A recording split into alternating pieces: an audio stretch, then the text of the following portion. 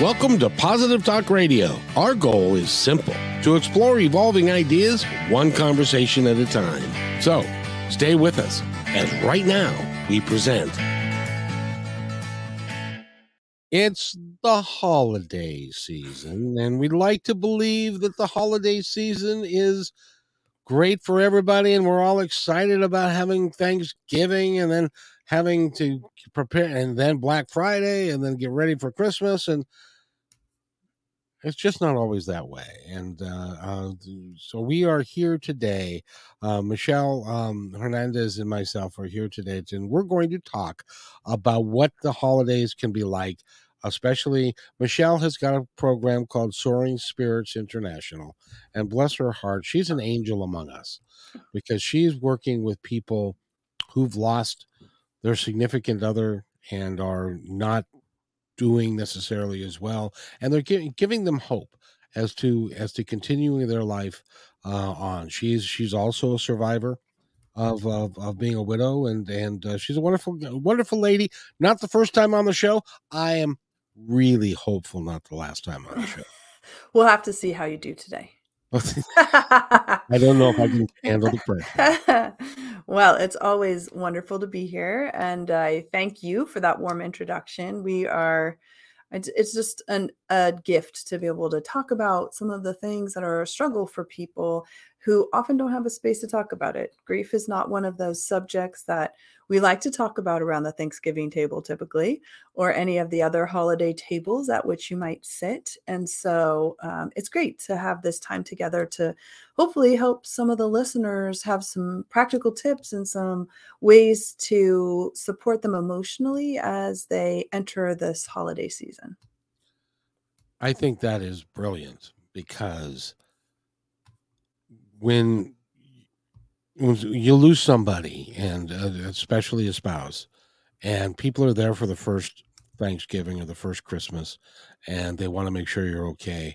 But it's oftentimes, correct me if I'm wrong, Michelle, but oftentimes it's the second Christmas or the second Thanksgiving or the third, when everybody's gone about their lives and you're still grieving over the loss of your significant other. That makes it really tough for people to even sit down and have Thanksgiving. What the hell should I be thankful for? It's true. I think it's a combination of the challenge especially for the month of November, right? You'll hear a lot of people talk about gratitude, an attitude of gratitude, and, the gratefulness idea of thinking of something you're grateful for every day, which I think is a really positive way of coping with lots of things. The trouble can be that sometimes when you're grieving, for us, as you said, we provide service for anybody who's experienced the death of the person they thought they were going to spend the rest of their life with. So spouses or partners. And for us in particular, trying to figure out how do we navigate the sense of wanting to be grateful for the things that we still have while acknowledging that there's a really big gap that just is never going to be filled by anyone else. And we have to get used to that space where our person used to sit physically. And you'll hear people say the empty seat at the table, oftentimes in military funerals or in other organizations where they represent a number of people, firefighters, police officers. You'll see that they physically represent the absence of people by having a number of helmets or a number of shoes, or, so they acknowledge that there is a missing space for this person, a physically missing space for this person. And I think sometimes for us as families and as supporters of people who grieve, that can be challenging during the holiday season, because all we want for our person is for them to be happy and for them to feel loved and feel grateful. And yet for people who are grieving, that can sometimes take a while before you come to a place where you're able to feel that ongoing gratitude. I think it's also worthwhile mentioning that for some people, gratitude is the way they get through. Like, they don't know what they would do if they couldn't find something to be grateful for every day. So I think knowing that lots of people have that, for as many people as there are grieving, there are ways of managing your grief. And for some, being grateful every day and listing those things is a powerful tool. And for others, it's actually something that can be hurtful because they struggle to find that gratitude. And then they think that there's something wrong with them because they can't. I don't know how anyone can think there's something wrong with themselves when they are grieving. the loss of. I think back to people who I have loved in my life, and if in the midst of that love they had suddenly departed, it's not like a divorce. It's not, because they're gone and they're never coming back. So Yeah. it's completely different, and and we need to give people space, I think.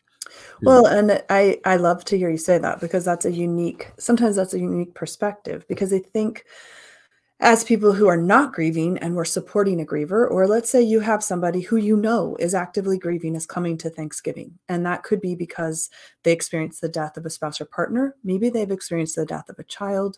Maybe they experienced the death of someone else in their life. That's a pivotal part of their life. And you think to yourself, okay, do I talk about it? Like, maybe they just want to come to Thanksgiving and never hear their person's name. So I want to just disabuse you of that, because the truth is that grieving people, immediately after someone dies, there becomes sort of a gap where people stop saying their name. And so imagine it's as if one day your person is alive and people mention them in regular conversation. And then the next day, it's like they've been erased from the planet with an eraser, because people are afraid to say the name of the person. And so I encourage you, if you have a grieving person coming to your Thanksgiving holiday, to mention that person's name. You don't have to have a long, uncomfortable conversation if you feel worried about that. Instead, you can just say, I bet you're missing, for me, Philip. I bet you're missing Philip today. Or if it's a person that you also loved and knew, I'm really missing Philip today. I can only imagine how much you must be missing them. Just to hear somebody say their name and acknowledge that they're not there, and that you wish they were, and you know that the person wishes they were, it's a really beautiful way to begin the day, because suddenly there's a little bit of air back in the room. You're not all holding your breath to wait and see if anybody's going to say the name of the person who died. Isn't it true? I don't know if it's always true, but it has been in my family that when the holiday came after somebody passed, and then inevitably we would mention that individual's name, and then we'd start telling stories. And it's so beautiful. It's such a beautiful part of remembering. You've probably heard the phrase that, people are never really dead until their names stop being said. Right. And so, you have a physical death, but you have this ongoing influence in the world for as long as you are remembered, and for as not long as your name is on the lips of the people who knew and loved you. And so storytelling is just such a beautiful way to continue, not only to acknowledge and honor the person who died, but also to give everyone around that person the opportunity to process by sharing stories and memories that probably some might bring a tear to your eye and others might make you belly laugh. And so to be able to have those and share them with other people who know and love that person is a beautiful medicine. I wanted to ask you about this because it just came up in my own mind, and that is, there are different religious thoughts, spiritual thoughts about what happens to somebody after they pass on. Does that play a great deal? Because I know you work with your organization, Soaring Spirits International, is becoming a huge deal, and thank you for that. But does how you perceive what happens after we die, does that impact the grief? Does that lessen it or make it worse? Or how do people deal with that minefield? Well, and I think that it's an interesting question, in part because there are as many grievers as there are answers. For Soaring Spirits, we provide secular support, but we make space for all the ways that people support themselves and grow through grief. And for sure, some of that, for individuals, is their faith. It could be a developing faith. It could be that they have a crisis of faith, meaning that they believed one thing and then now suddenly the test of that belief, right, is when someone dies. That's the test of that belief. And so for some people, let's say they believe there's nothing. They're 100% atheists. They believe that there is nothing after death. Then their person dies and suddenly they're like, but wait, how do I stay connected? How do I live in this space if my person's no longer there? So it could be a crisis in their mind of faith, in that they believed one thing and now they're being challenged to think about whether that's still valid for them when their person dies. It also happens in the reverse of that, meaning that you have a really deep religious faith and then you struggle to understand why someone's death is a part of God's plan for you and for them, and then maybe struggle and wrestle with that. Another thing is that people who have a faith journey also can really deepen that, as they can sometimes find great comfort in their beliefs and what they believe for their person. And so, my only caveat and the thing to think about as a supporter of a grieving person is that no matter what someone believes about the afterlife, and whatever they may have as a personal faith belief, it's rare that someone will find, the phrase "they're in a better place" to be overly comforting. Because but it's often meant so genuinely. Like, It is, if you but it's believe the exact in wrong thing to say. if you believe in another life after this, then you often that belief is always that it's better place. It's a peaceful place. It's a place where someone's not in pain. And so, literally speaking, if that's your belief, then your person is in a better place. However, having to get used to them not being physically present with you, and think about the holidays as one of those times when your loved one also is missing out, right? Maybe Thanksgiving was their favorite holiday and they loved pumpkin pie and they were the ones who would like hoard it, not let anybody else have any because they are going to eat the whole pie themselves. And then what happens when the pumpkin pie comes out this year is that not only are you thinking to yourself, laughing about all the ways that that person used to hide the pie, but you're also realizing like they loved pie and they're not here to have the pie. And so while they may be in a peaceful, beautiful place, when people say to a grieving person, well, they're in a better place, it's as if to dismiss, it feels dismissive of the actual feelings you're having of missing your person. And so I ask people just to be careful about making assumptions about what people's beliefs are, and not sort of imposing your own beliefs on people, but rather hold space for whatever they might share with you about what they think of the afterlife and what's happening with their person now. Because it's easy to assume that everyone thinks like we do, but I feel like, the better we are able to keep our mind open and be curious about what people will respond to a question rather than making an assumptive answer for them, the more we learn about each other and the better we're able to support people in all kinds of difficult situations. Oh, I couldn't agree more. And the fact of the matter is that we don't know where they are or what the place they are. When Mhm. we've got ideas, and depending upon who you are, your upbringing, and all that, you've got a kind of an idea. But grieving really is for the living. It's for the folks that are going through that every day. Mhm.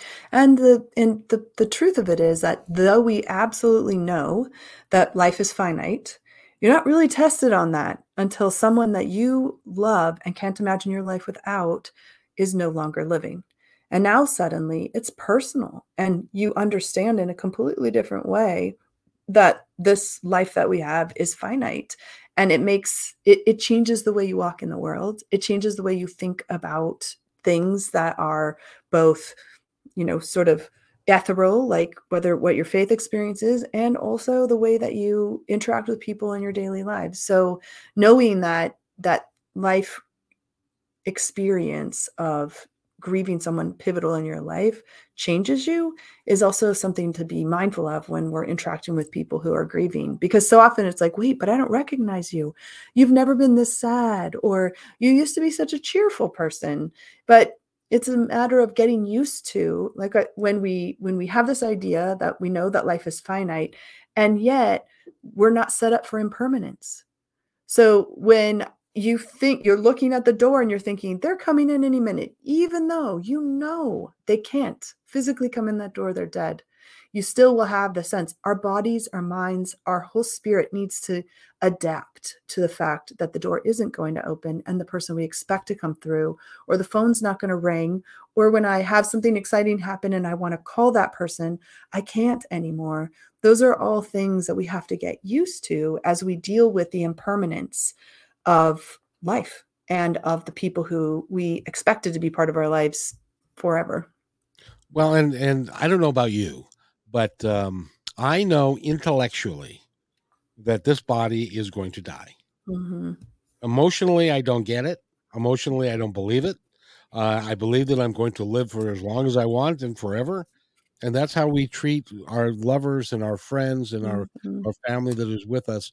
We think the same about all of that. And then when that doesn't happen, it can be a very shattering experience for Yeah. a whole bunch of different levels. Well, and that's the funny thing, isn't it? That, on the one hand, like you said, intellectually, we know. We know that we're not immortal. And yet, when we're faced with mortality, it's often a shocking experience that causes all kinds of shifts and requires a lot of grace and a lot of space for the grief, the feelings of grief, for the reality of the person not coming back, and for us adapting to, for example, you're going to adapt to new holidays. You have to, because there is a person who's not coming who you would expect to have been a part of it. And so that's not only going to influence the griever, the primary griever, let's say, but everyone around them as well. And the more grace we can give each other around making space for that reality, that new and painful reality, I think the better able we are to support people while they make that transition from I'm waiting for that door to open to I'm understanding that it's not and that I have to start creating a new life for myself. Okay, so I got it now that we are not going to say, well, he's in a better place or she's in a better place. We're not going to say that because number one, we have no proof of that, and it also isn't their experience at that particular moment. So, what and when you're sitting down at the table and it's the first time, or maybe even the second or third time that you're having that Thanksgiving dinner, and that individual is not there, and it's obvious that that person isn't there. What should you say? So I love to give this advice in two different formats. So, and we're gonna and remind me because I want to come back to the what can we do about the empty seat. But the first thing is like for a person, let's say this is your first holiday since someone you love died and you're going to the holiday event. And now for some people that may feel like, oh, I don't want to go. Other people are like, I can't wait. And since we've had such a long gap with COVID, I think that that also influences how people might feel about this. But for grievers, I always tell them find an escape route.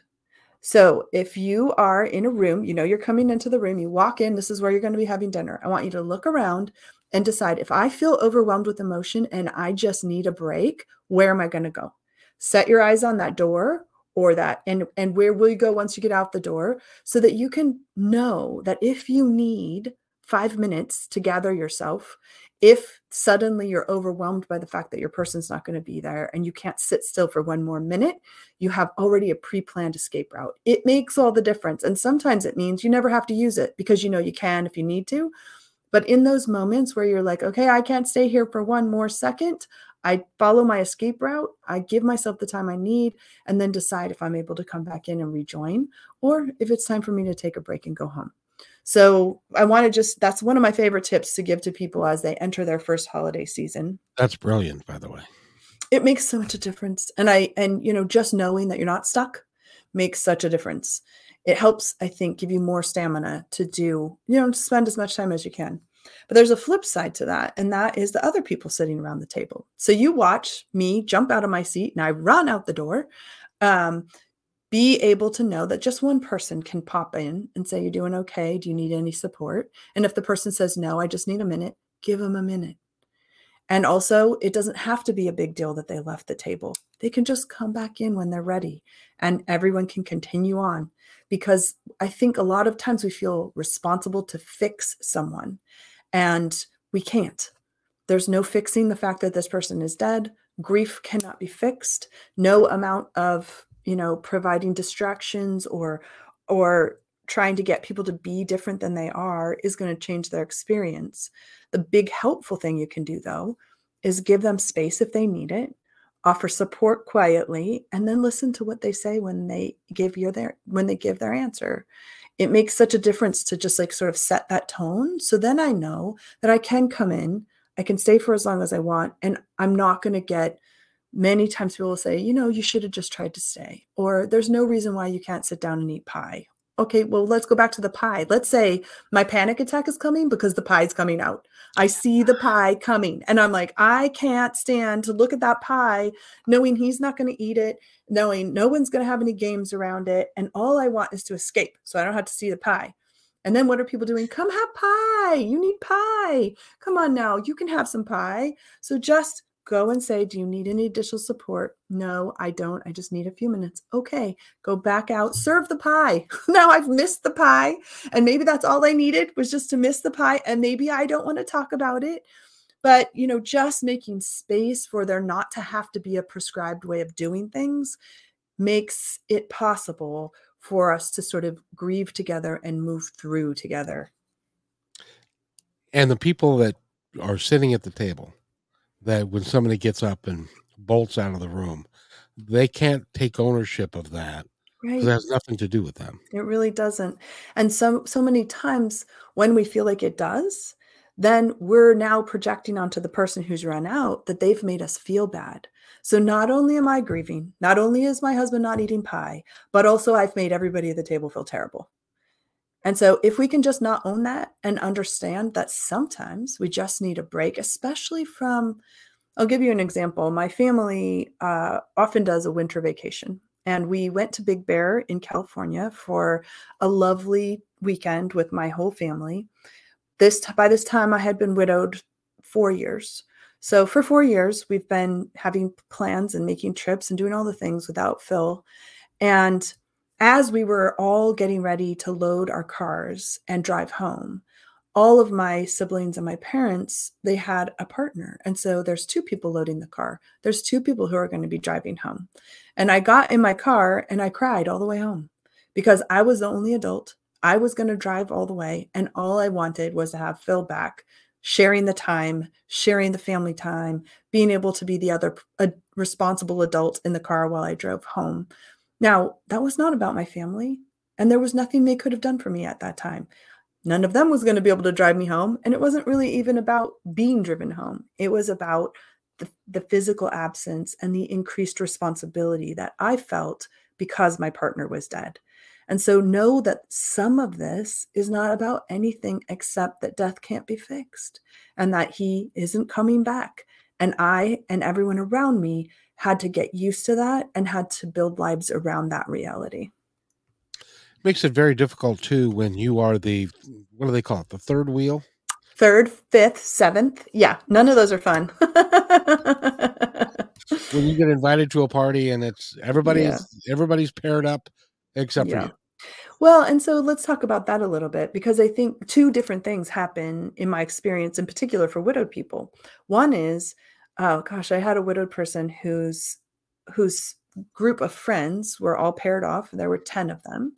And they had been having all kinds of, they've had events that nobody could count how many with the 10 of them. And then after her husband died, she got invited a couple of times and she went because these are her friends. And then she stopped getting invitations.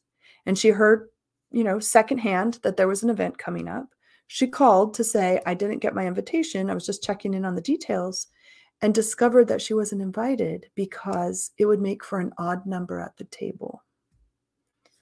So that's creepy. Right? Her friends decided that they weren't going to have 9. 9 was an awkward number. They were down to 8, so she wasn't invited. So two things happen for widowed people. Sometimes they stop inviting you. And that could be for a myriad of reasons. Maybe you do care about how many, if it's 9 or 10. But also could be that, that grief makes you uncomfortable. Could be that you don't want to impose. Could be that you just don't know what to say. And so you're afraid of having them come. But then what that ends up doing is isolating the person from events that they used to go to. But the flip side of that is, I always say, invite them and then allow them to say no. Because that's the other piece, is that maybe I am not feeling like third, fifth, seventh wheel. Maybe I'm not up for it this time. And so if the friends had continued inviting her, she could have made the choice that sometimes she could go and sometimes maybe she wouldn't feel up to going. Maybe she wanted them just to be 8 and not 10. And so, just know that your invitation is always welcome and wonderful. And if it's turned down, it isn't a It isn't a reflection of you or the party or what you're doing. It could just be that this person doesn't have the energy for that time. So don't stop inviting. Please keep inviting people who you know, who are widowed, who are single, who are divorced, who are whatever their situation is. If they might be home alone, please invite them. And if they choose not to come, at least you've made the offer and they know that they're welcome in your space. I learned something when I got divorced. We had these friends that were very close to us, and when we were a couple, my wife, liked him more than as much as she liked the other gal, and I didn't resonate as much with the guy, but I love the gal. And so when my wife went away, suddenly it became very uncomfortable because Yes. he was not the guy that I was there to see, because I wasn't all that comfortable with him. Well, but I was really comfortable Yeah. with her, and Yeah. wanted to so that's another It aspect of is. it. It really is. And I think that's the thing, is that the more able we are to just make the invitation, then we find our way forward into the friendships and renewing. And or sometimes just a friend will fall away, and that's okay too. But at least we have the opportunity to be invited, and to know that if the invitation is not accepted, it's not about you, it's about me. It's about what I need in the moment. And it broke my heart for my friend when she stopped being invited because of the number of table seats, and that was more important than their relationship. And that can be a very difficult discovery to make about your friends and people you care about. It's amazing sometimes how shallow people are. But I wanted to ask you about this, because I think this also bears onto it, is that when when you're the third, fifth, seventh, ninth, 11th. and 11th, or whatever it is, and you feel uncomfortable with that, and so you decide that you're going to go find somebody so that you can Mhm. get paired up with. Yeah. Isn't that a place that you need to be very careful of, that you're actually not going to pair yourself up with somebody who you're just doing it so that you're not alone? Yeah, absolutely. I want to circle back to one thing you said, which was that it is amazing how shallow people can be, and I think that the flip side of it is that it can be amazing how beautiful people can be. And True. when they're beautiful in that way, it helps avoid this desire, this like drive to have to be coupled in in a world where sometimes it can be really difficult to be a single or solo person for whatever the reason that brought you to that space, whether it's by choice, you're not interested, whether it's widowhood, whether it's divorce. There's a complicated array of reasons, but we live in a world that is set up for couples, and that can be really difficult and can encourage people in an unhealthy way to choose to be partnered in order to be more comfortable in a world that's set up for couples. And as you said, like the danger of that, in particular for people who are widowed, is that we sometimes can imagine that having another person will assuage our grief. And the truth is that it does not, that you can't replace people with anybody else. And in order to be ready for a new relationship, and there's no timing on that, people will judge widowed people up and down because of how long it takes or how short a time it takes for them to date or to repartner. So there's no time frame. But what I do know is that you have to be able to be in a place where you can offer your whole self and know yourself well enough to know what you need. And any kind of traumatic experience, whether it's in our case, widowhood or divorce or any other traumatic thing, changes us. And if we don't get to know the person who's been changed through the process, when we try to choose another partner, we're not going to be able to make the best possible choice because we don't know ourselves well enough yet, this new self well enough yet to know what they need. Exactly. And when you're a single person, and I've had this discussion, people say, "Well, why don't you go to you can go to a movie by yourself." It's like, oh sure. The have you ever seen that guy that's coming down with popcorn and Great Big Pop in the other hand and he's by himself and you go, oh poor man, he doesn't have any Well, friends. here's the trick, Kevin. You sneak in after the lights are already down. There you And go. then nobody says poor anybody, and you can go to a movie on your own, and nobody will have anything to say about it because they'll be too busy watching the movie. Well, quite frankly, it's none of their damn business anyway. That's right. Who cares? But I mean, it's true. Like, because we're set up in a coupled world, people wonder what's wrong with you if you're out there by yourself. And so it takes some time. I've met many widowed people. One of the things they really struggle with is they'd love to go for dinner, but they don't want to go for dinner alone. And they, for whatever reason, don't have somebody that they can go with. For lots of people, we fall into as couples, like being our only person. We don't, friends or couple friends, they kind of fall away. And so after someone's died, then suddenly you're like, well, who will I go to dinner with? And so, one of the things we practice is deciding, like, okay, how much do I want to go to dinner? I can either find another widowed friend to go with. I can go to a group dinner. I can decide that it's okay for me to have dinner by myself. But it is something that each person will have a different level of comfort around any one of those options. But I always encourage our widowed people, just to think about the fact that we are single in a coupled world, and that is not a commentary on us. That is not a value statement, and we should do our best not to take it as such. Yeah, because it doesn't matter. At the end of the day, if you're happy in your skin, if as an example, if I had lost I'm pretty sure that if I was a widower, that I probably would never get married again. Only because I don't want to go through all of that stuff again. But that's just me, and Yep. and a lot of people, but don't ever hook up because you think that you need to because the right guy or the right gal may be right around the corner, and so don't take yourself too seriously and off the market and that kind of stuff. And if you go to dinner by yourself, it's okay. It's all right. I like going to dinner by myself. I'm great company. you you a glass of wine and a book It's and all good. I mean, really, like we all have a great time. But I also just want to say, we always learn something from every relationship we're in, whether it's a friendship, whether it's a romantic relationship, our family relationships. If we allow ourselves to engage with people regularly, we start to learn more and more about the kind of person who is a good match for us. And that can be a friend match as well as a romantic match, because a lot of times when you're in a space where you're welcoming new people into your life, you want to make sure that they find you, that they see your value and that they reflect that value back to you.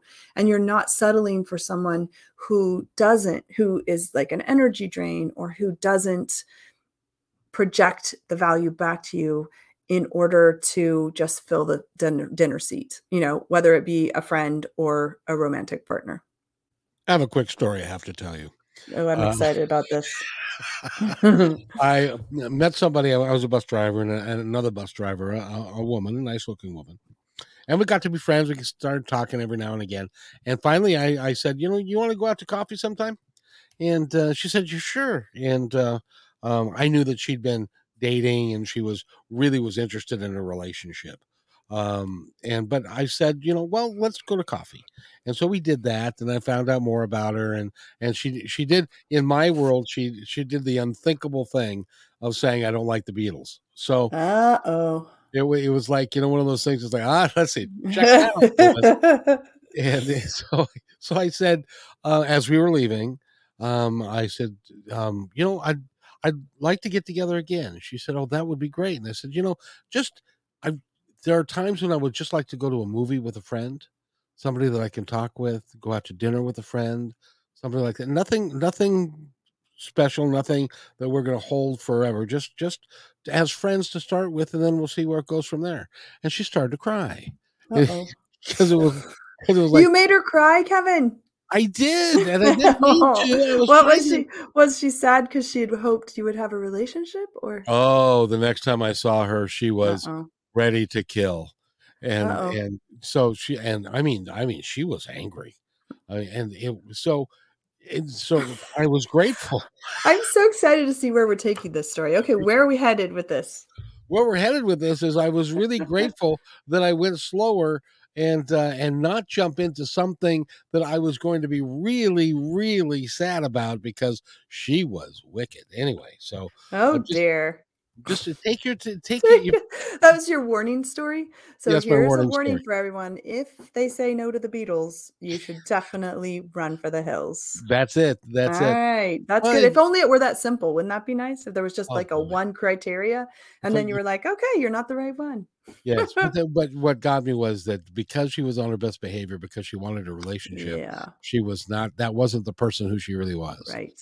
So I Well, just and I think it's always worth like also saying out loud, we don't think about, like we're not dating our friends, right? We connect with somebody and we kind of just decide, oh yeah, let's go here and we're going to be friends. We don't we oftentimes don't spend enough time getting to know our friends.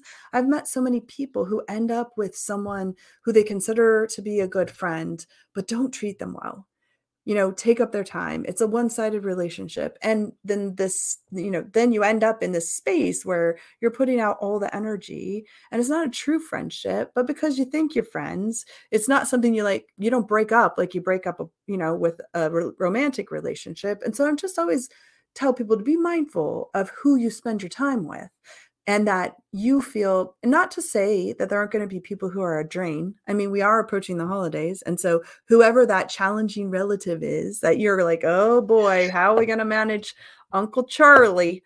Whoever your Uncle Charlie is, right? That I'm not suggesting that you wouldn't have people in your life who are a drain, but I always want to just say, make sure you're having some balance. So if there's somebody you know is really draining emotionally, spiritually, physically, whatever the drain is, make sure that you're giving yourself the counter the sort of counteraction to that, which is somebody who fills you up. Spend time with someone who makes you laugh. Spend some time with somebody who loves the Beatles.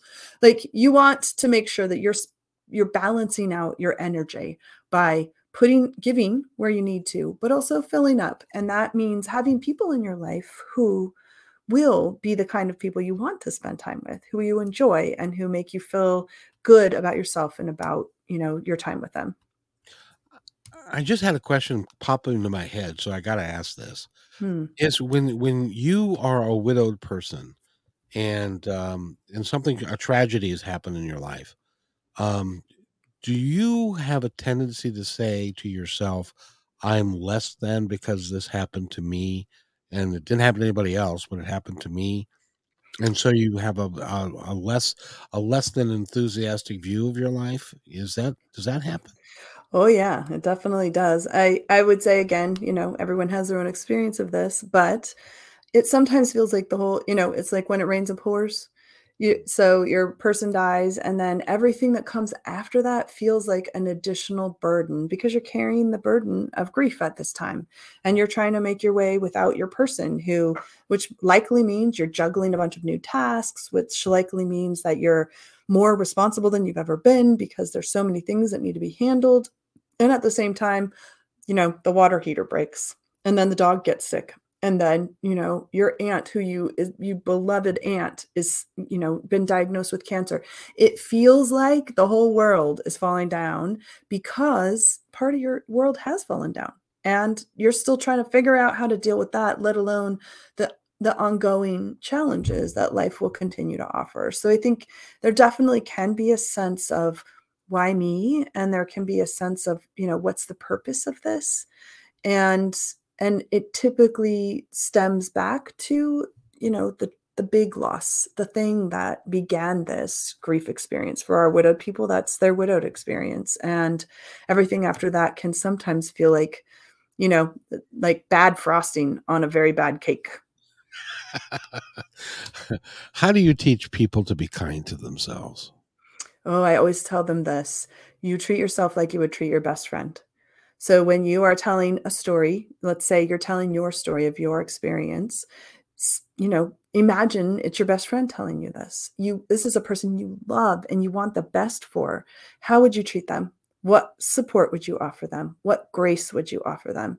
And then use that as the standard for the grace and kindness you offer yourself. That is a good. Can I use that? Please do. Absolutely.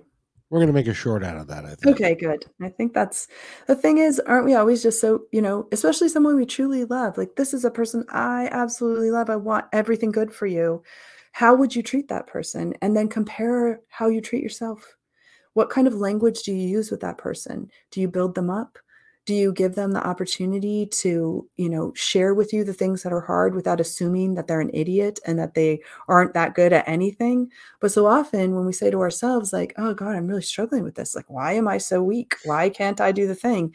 We don't give ourselves the same kind of grace. We use negative language a lot of times, especially if we're in pain. And so, I try to use it, I call it the best friend voice. Use your best friend voice and make sure that that's the tape that's playing in your head and not the one that says, I'm less than, this has happened to me because I somehow deserve it, or any of the things that when we're in pain, we can convince ourselves of all kinds of things that are just not true. Ain't that the truth? Now, speaking of which, you have a new program. I don't know if it's new, but it's for the newly widowed program. And it's Tuesdays on Zoom at 3:00. How do they sign up for that? It is a fantastic program for anybody who's been widowed a year or less. We don't hold those suggestions to be absolute. So let's say you've been widowed 18 months and you're still feeling pretty new to this experience, you'd be welcome to join the call. This has been an ongoing program, actually. It developed through the COVID time. When we were in COVID lockdown, and we realized there were so many people being widowed with no support. So the joke in the widowed community is that people are going to bring you a lasagna. So your person dies and you're definitely getting a lasagna. Some wonderful person is going to make you a lasagna. And I personally had 8 lasagnas in my freezer at one time after Phil died, because I was so blessed to have people in my life who would bring me lasagna. And my kids still to this day do not like lasagna. But you didn't even get lasagna in the COVID times because people weren't able to come and offer the typical food and comfort and, company that they would have. And so we started this program to acknowledge that and to provide people an opportunity to connect in community with other newly widowed people. It's basically a 12-week rotating program. It begins once every 12 weeks. You don't get kicked out, so you can go to as many 12-week programs as you want. But what you'll discover is that we provide information about topics that we know newly widowed people often struggle with, from, energy levels to managing strong emotions, anxiety, sleep, being able to parent grieving children. So you'll find that there's a subject, a widowed presenter will come and give about 20 minutes of content, then do a Q&A, and then we have the opportunity for everyone to check in and sort of share thoughts about what they've heard. The Newly Widowed program is free. The way that you would access that program is by going to our Widowed Village, and that is on the Soaring Spirits website. So it's soaringspirits.org. You'll find a plethora of programs and resources available for any widowed person, as well as the people who support them. But the Newly Widowed program in particular is run through our Widowed Village format. And what we do is we verify your widowhood before we allow you to join the call. You would be very shocked to discover how many people want to pretend that they're widowed.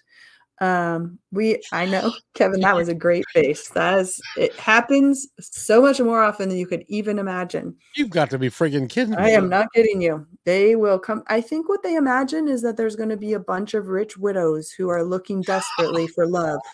Really? And so we have people try to sign up. They try to, spam us, all the things. So we don't allow that. You can't come onto the Newly Widowed call until you've interacted with our team. We give you a variety of ways to confirm that you are widowed. And then once you've been admitted into the Widowed Village, you have access to the call. It's free. You click on the link and you join at 3:00 on Tuesdays. Each and every Tuesday, we offer the ongoing connection.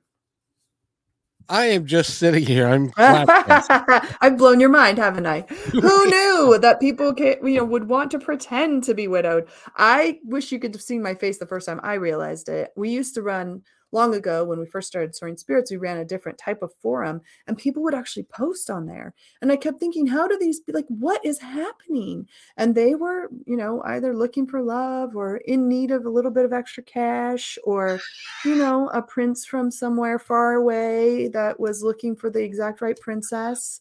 I mean, just like you would be surprised. So we protect our widowed community by verifying widowhood before they are able to interact with any of our programs. There are forward-facing ones that don't have any interaction. All of those are available. You don't have to sign up for those. But anything that would allow you interaction, either live in person or live through virtual content, does require that you come through the verification process. I would never have guessed. Nobody. Who knew? Who really? Well, and the other thing is that you mentioned that COVID has taken a lot of people, and a lot of them were married, and so there's a lot more widowed people, and not counting. If you start adding up the gun violence in this country, if you start adding up the opiate overdose, which is this in 2001 was like 20, or no, excuse me, was close to 100,000 people. That there is a lot of need for what you are doing, and especially the opioid crisis. These are younger people. Yeah, for sure. These are not people that were expected to pass away. Yeah. And stuff. And so it's what you're doing, Michelle. I have to tell you, you and your group, I know it's sad. We were talking before. It's like it's a really good thing that you're growing. It's really good thing that you need to be growing. Yeah, for sure. And the thing, the reality is, like, I often will say to people, the only thing I can think of that's worse than being widowed is being widowed and alone. And so what we offer people is the opportunity to be in community in any of the ways that might work for them. Sometimes people don't want to interact. So we have videos that are available. All of our newly widowed calls are recorded. So we record the content and allow people the option of, maybe they just want to watch the videos. Maybe they're not interested in talking to other people. But what we want to confirm is that they're not alone. They're not the only widowed person. There is resources. There is a community. There is hope for being able to rebuild a life that matters to you, even though you might not be able to imagine it at all in the moment. It is important that at one point that you rejoin humanity, because there's no point in you sitting in your house. I live in a 55 plus community, and most of them are women because the men have passed on, and a lot of them just hang around in their house. And they don't do anything, and your life is too precious. It's too short. You should do everything that you can to make a difference for yourself and for those around you. At least that's my opinion. What do you think? Yeah, and I think also, like, to give yourself the grace to, process what you need to process, and also allow space for possibility. Allow that just even if you cannot imagine how, just the idea that there is a chance that you might actually have a really meaningful life ahead of you, even though the person that you love so much has died. And it's also really important, one of the key elements of resilience. Soaring Spirits has a research center in Kerrville, Texas, and our work there is to study resilience in widowhood. And one of the key elements that we've discovered influences people's ability to move through the widowed experience and move into a new and meaningful life is being able to find a way to take their person with them. It is the idea of integration, which is that you're not leaving your person behind as you create a new life. Everything you know about them, everything you've learned, everything you've loved about them comes with you as you make a meaningful life for this version of yourself. So it's not about leaving them behind. And I think that the people who are isolated and who are struggling to create a life for themselves often fear that they are going to be asked to or even required to leave their loved one behind in order to make that new meaningful life. And we model that that's just not true. You absolutely bring with you everyone you love, every experience you've ever had, even as you evolve into a next version of yourself. I'm a firm believer, and take your thoughts on this. I'm a firm believer that if people who love you have passed on, they have had their life, and now they've passed on, and I believe that they're still around us, Mm. and therefore they want the best for us. They don't want us to feel badly. They want us to live the best life that we can because they know that we'll see them again. And that's my opinion. Now, maybe that's fanciful thinking on my part. Maybe, I know there are some people that can't buy into that, but Mhm. it does help me understand that when people that I love have passed on, that I'll see them again, and that helps me. The other thing I think that our study has shown is that continuing an ongoing relationship with the person who's died is an important way of facilitating that integration. And by that I mean being able to keep their memory alive with in ways that matter to you. And so for people who believe that they're going to see them again, it's the looking forward to that day. For people who are not able to believe that, it can be setting up some kind of a memorial activity or something that carries forward the spirit of this person. I will often ask people, what's one thing about the person who died that you just loved and you feel like the world should have more of? And can you find ways in your own life to model that? To bring that quality into you and the way you interact in the world is a way of honoring your person and continuing their spirit in the world. So that continuing bond with the people who've died in whatever way it works for each person is also a key element of resilience because we don't feel separate from the people we've loved. They are still with us in the ways that, matter to us, whether that's photos, it could be photos, it can be music, it can be, continuing on the golf day that they loved. Like it can be so many different things. But the key element being that the spirit of that person, the thing you loved about that person is honored, remembered, and continued in some way in your own life. I think that's brilliant. That would help you, and also the other people who love that person as well. Absolutely. Yeah.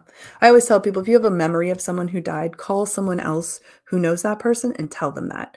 Hey, I was just thinking about so and so and I remembered this, meaningful, funny, can you believe it kind of moment because you're not the only one missing them. For sure. So if you're thinking of someone who died and that actually is a really good way for us to kind of as we're coming to a close, one of the things I think is so beautiful, especially for the holidays, whatever holiday it is you celebrate, is to consider putting out a memory bowl.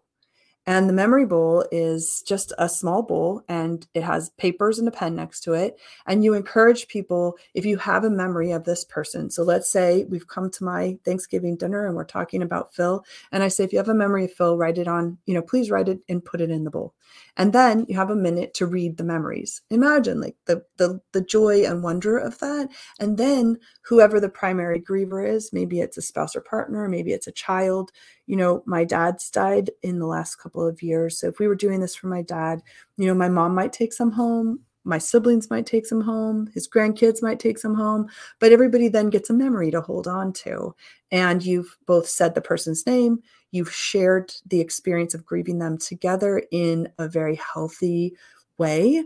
And you have, expanded their spirit and the things that you love about them by talking about them.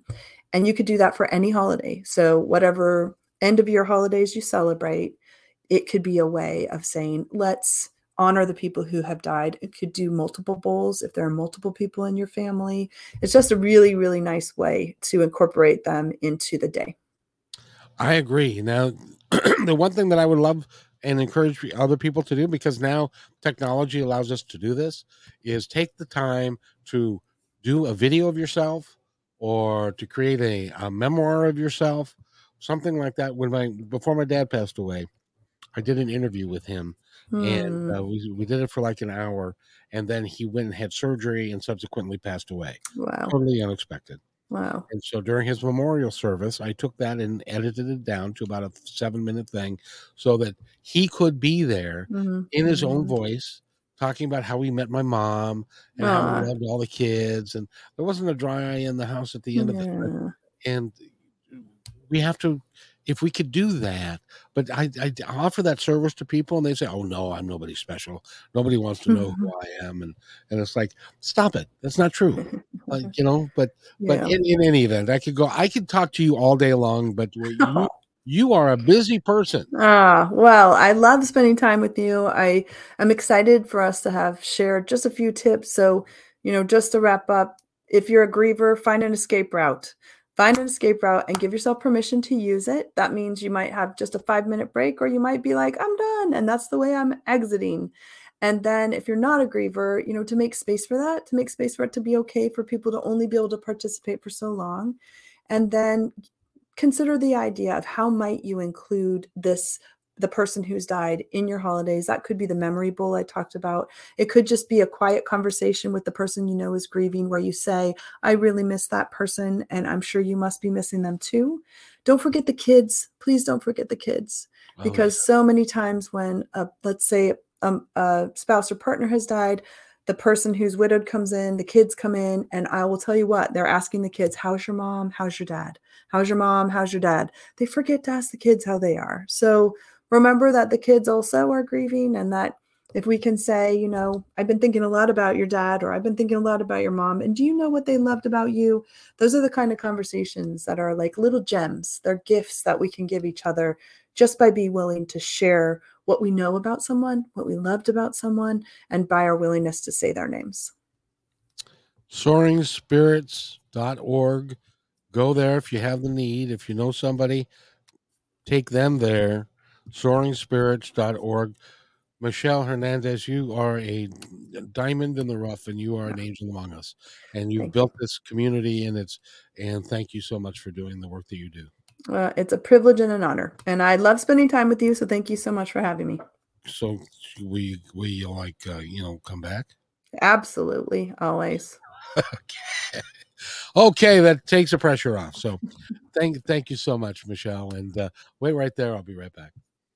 Hey, thanks for enjoying this episode all the way to the end. Please give us a like and subscribe to this channel. This has been a production of PositiveTalkRadio.net. Please visit our website, oddly named PositiveTalkRadio.net, for more details about us and our mission, which is to provide great positive programming designed to inspire us all. I'm Kevin McDonald, and I'm proud of these shows, and I truly hope that you'll like them and share them with friends and family. So on behalf of our entire team, remember, be kind to one another, because each other's all we got.